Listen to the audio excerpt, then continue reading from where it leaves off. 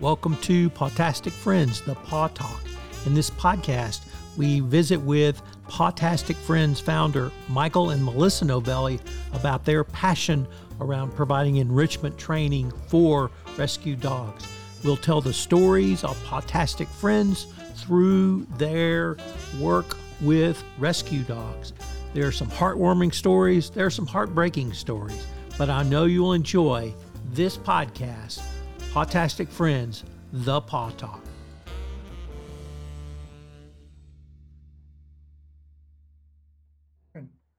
Hello, everyone. Tom Fox back again with Michael and Melissa Novelli, co-founders of Pawtastic Friends. Guys, great to be back. Great to see you, Tom. Great to be here. Who are the dogs we get to feature in this episode? So a couple of the dogs that are currently in the program is Athena and Sable. And then we're going to talk about the wonderful little Otis who got adopted. So let's start with Athena. So Athena is 5 years old, and she has been in rescue with our friends at Kiss My Paws for 3 years now. Her backstory is she was abandoned in an apartment, and her owners basically discarded her like trash. Since then, she's bounced around to different foster homes, but she hasn't quite found her place yet in the world. She is an energetic girl. She is very sweet, loves everybody she meets. She's interested in problem solving. She likes agility. She's very attentive, and she just is working hard to be her very best. What kind of dog is she, Melissa? She is a boxer? Yeah. Like a boxer pit mix. Like all of us, kind of like a mixture. Yeah, she's beautiful dog. When she found her way back to rescue, she was very heavy in weight. So since then, she's trimmed down. She's very athletic, and she just beauty brains the total package. Guys, a lot of people are afraid of pit bulls and of boxers, and now you've got a pit boxer mix. Can you tell us, can you disabuse these people of the wrong ideas about both of those breeds? What they're always hearing on the media is always the bad stories about a pit bull. And most of the time the news says it's a pit bull and they don't even know what breed it is. Boxers are just big, goofy dogs. I love boxers because they're all over the place. But what's your opinion on the pit bulls and what people think? I love the pitties. I am more afraid of the little dogs than the big dogs. And if you recall way back when, pit bulls were known as nanny dogs. That goes all the way back to the Little Rascals with Petey.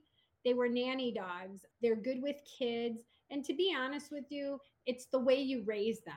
Exactly. And there's a lot of bad people out there that raise them the wrong way. And then there's people like Michael and I who have a Bentley, and we had Bridget.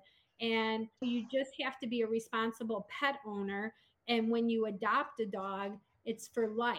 So that means teaching them, nurturing them, and teaching them the right way to be. It's like having a kid. If you teach a kid and you ignore them and you teach them bad, they do bad. They become a product of their environment. Exactly. All right. So how about Sable? So Sable, she's new to the program, and she is another senior. She is 10 years old. She lived with her family all her life and found her way back into rescue. She loved coming. As I watched the videos of her, it was only supposed to be 3 weeks that I had an open spot. But after I saw how much she enjoyed it, I called Kathy at Smati and I said to her, oh no, I said, I'm making a spot for her. And she said, oh, but I thought that you were limited. I go, I am, but I watched on the video and that's all it took for me. And if this is what brings her enjoyment, I'm not going to be the one to take that away from her. She's beautiful. What kind of dog is she, Melissa? She is, I want to say, a lab mix. And very sweet, very gentle. Like I said, she's 10 years old. So this gives her a break from her kennel to come to a place where she can do whatever she wants. She can learn, she can play with toys, she can go on agility equipment, she can sniff around, she could do doggy yoga. And what I like with seniors, both big dogs and small dogs, what I like is for them to come to the center and not necessarily do all the hard stuff. I like to use it as a learning tool for like doggy fitness. So they go on the yoga ball, they go on the fit bone and do stretching and stuff like that. Because just like with humans, fitness is good for them. And we've had several senior dogs, and one being Boo, who came, that it's just changed their life. It's changed their quality of life because it's giving them like a reason. Their bones aren't as sore, their joints are as stiff. So that's what I like to gear the seniors curriculum towards, as being fit and keeping the mind exercised as well. And the thing that we really like is when a lot of the transports say they got close to the building, the dogs know where they're going and they get so excited. And a lot of the dogs, they don't want to leave. They're having fun because a lot of them that are in boarding, it's a very stressful environment. So what kind of home do you think that Sable would be good in? Should she be in a home with younger dogs, puppies, middle-aged dogs, other older dogs, or should she be by herself? To be honest with Sable, I think she would do great with an older retired couple, someone that can give all their attention, all their time to her. Maybe a home that has a yard where she can go out and take a leisurely stroll or sunbathe, or maybe jump in the pool for some mobility help. But I think most importantly, what she would love is just a couch to crash on. Our success this episode is Otis. So tell us about Otis, his forever family, and how you guys were able to help place him. Go ahead, because Otis, when I first met Otis, all I heard was nonstop. This dog for weeks would just bark, wouldn't let the trainer near, and Otis went after her about 40 times. Oh my Lord. Otis, I was like, oh wow, this dog is going to be a handful. But yeah, once again, the center did what it was supposed to do. So Otis is probably about maybe 4 pounds, maybe 6 pounds. He's like this small. He's a pint size from a distance cutie. Yeah. Like you see him and you're like, oh my gosh, he's so cute. And as soon as you make an attempt to get near him, it's roof, roof, roof, roof. Yeah. And even when the first time I met him, his foster, Donna, who's amazing, she's fostered many dogs and brought them to training and stuff. When I met her outside, all he did was bark. And the dog inside was like looking around because he heard him barking from the outside. When he came in, he was very hard to work with. He went after the trainer. I think he went after Michael's a couple times. Yeah.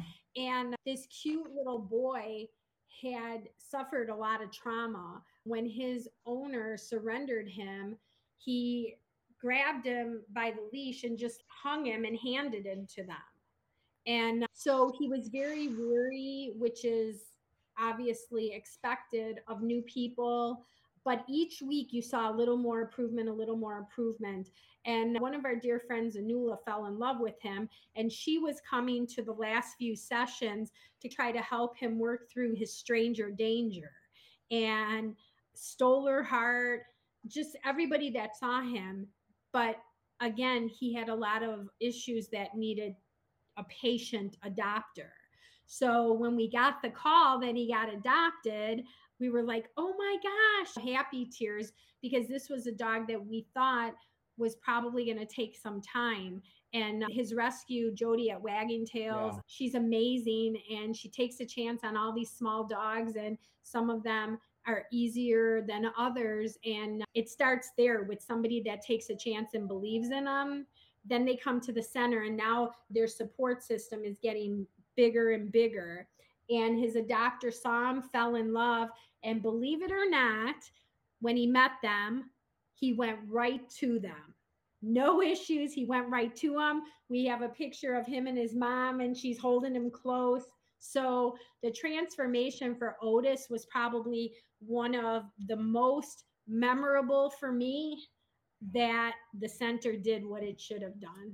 And what's great about these rescues that we work with and train their dogs, we're so overloaded with dogs here in Las Vegas and Southern Nevada that if Otis was in the shelter for an extended period of time, he would have been labeled as a behavior dog and he wouldn't be here anymore. So shout out to all the rescues across the United States that trust in these dogs and help them. We're just a small part of helping rehabilitate these dogs and helping change their lives. Shout out to the ones that believe in the underdog. Yes. Now we move on to our health tip or tip of the week. And this series of podcasts, we've been focusing on the heat. And we talked about how a dog can have a heat stroke, the signs of a heat stroke. We talked a little bit about what you might do if a dog does go down. But I wanted to maybe ask you guys, and I bring this up, Michael, because you suggested on our last episode, hey, just keep them indoors, use the air conditioning. Okay, I've taken your advice, but what can I do to maybe keep the dog engaged when they can't get outside other than when they have to do their business? A lot of times we all come home from work, we're tired. When the dogs have been waiting all day for us, make sure you're spending time with your dogs. It's easy to go lay on the couch and throw the dog a bone or something like that, go play with it, but engage, build that bond, especially if it's a newer dog, that you have, and even an older dog. Bentley here, now he's 11 years old, and I'm tired from working all day, but you know what? Bentley's getting my attention because he's been waiting all day for me. No, don't let him fool you. He's on the couch and Bentley's on the couch next to him. Yeah, not today. But another thing that we do, and we do this with Bentley every day. So we feed him in the morning. He gets his cucumbers and carrots. And then we do nose work to work his mind and wear out a little of his energy because we're working. It's too hot outside. So nose work is great. We do it at the center with boxes. You could do it in your house with boxes. If you don't have boxes, we hide maybe 15 to 20 treats, little just small training treats or things that he could chew really quick. We'll hide them under a pillow or under one of his toys. And we do it 2 or 3 times a day, and he loves it. They don't need to be outside because that concrete and even the AstroTurf, people don't think about it, that AstroTurf gets hotter than the concrete. If you have injury to your dog's paws, it's going to be so painful that it's horrific. And with the nose work, what that is like a mental workout, that's as much as taking a 2-mile walk. So it exerts a lot of energy. I just want to add to a couple other things. You can stuff a Kong with treats. That helps. They have lick mats that are available where you could put like peanut butter and stuff on. You could freeze it. That keeps the dogs busy for hours. You could even make things super easy. And you can use let's say a muffin pan and put tennis balls in the holes and hide a treat in there. There's snuffle mats. There's where you can perhaps use a bowl and freeze, make a big ice cube for them and put treats in their toys. And that licking sensation keeps them busy for a long time to get to the the center of the Tootsie Roll. And it exerts a lot of energy because they want to get to the good stuff. Yeah. So there's so many things, and people, what they can do is they can just go on to Google enrichment training at home, and it's do it yourself. And there are so many cool enrichment tools that you can utilize with simple things laying around your house. Plastic bottles, you could throw them in there. We created some things for our friends out at Friends for Life. Tom, one of our awesome volunteers, he built these PVC pipes with holes in them. We're going to put treats in, they'll spin them around. And you don't have to spend a ton of money on things. You can create your own, use things around the house.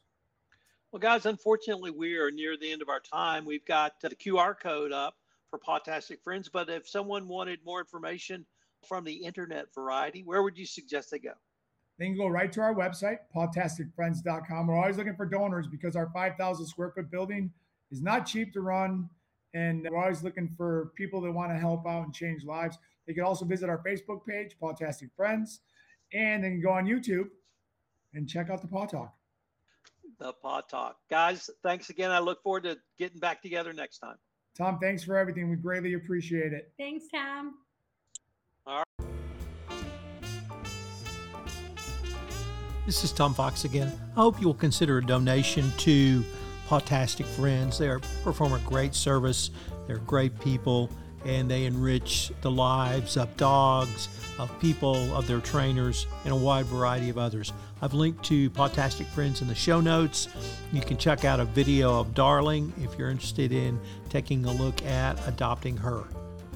Pawtastic Friends, The Paw Talk, is a production of the Compliance Podcast Network.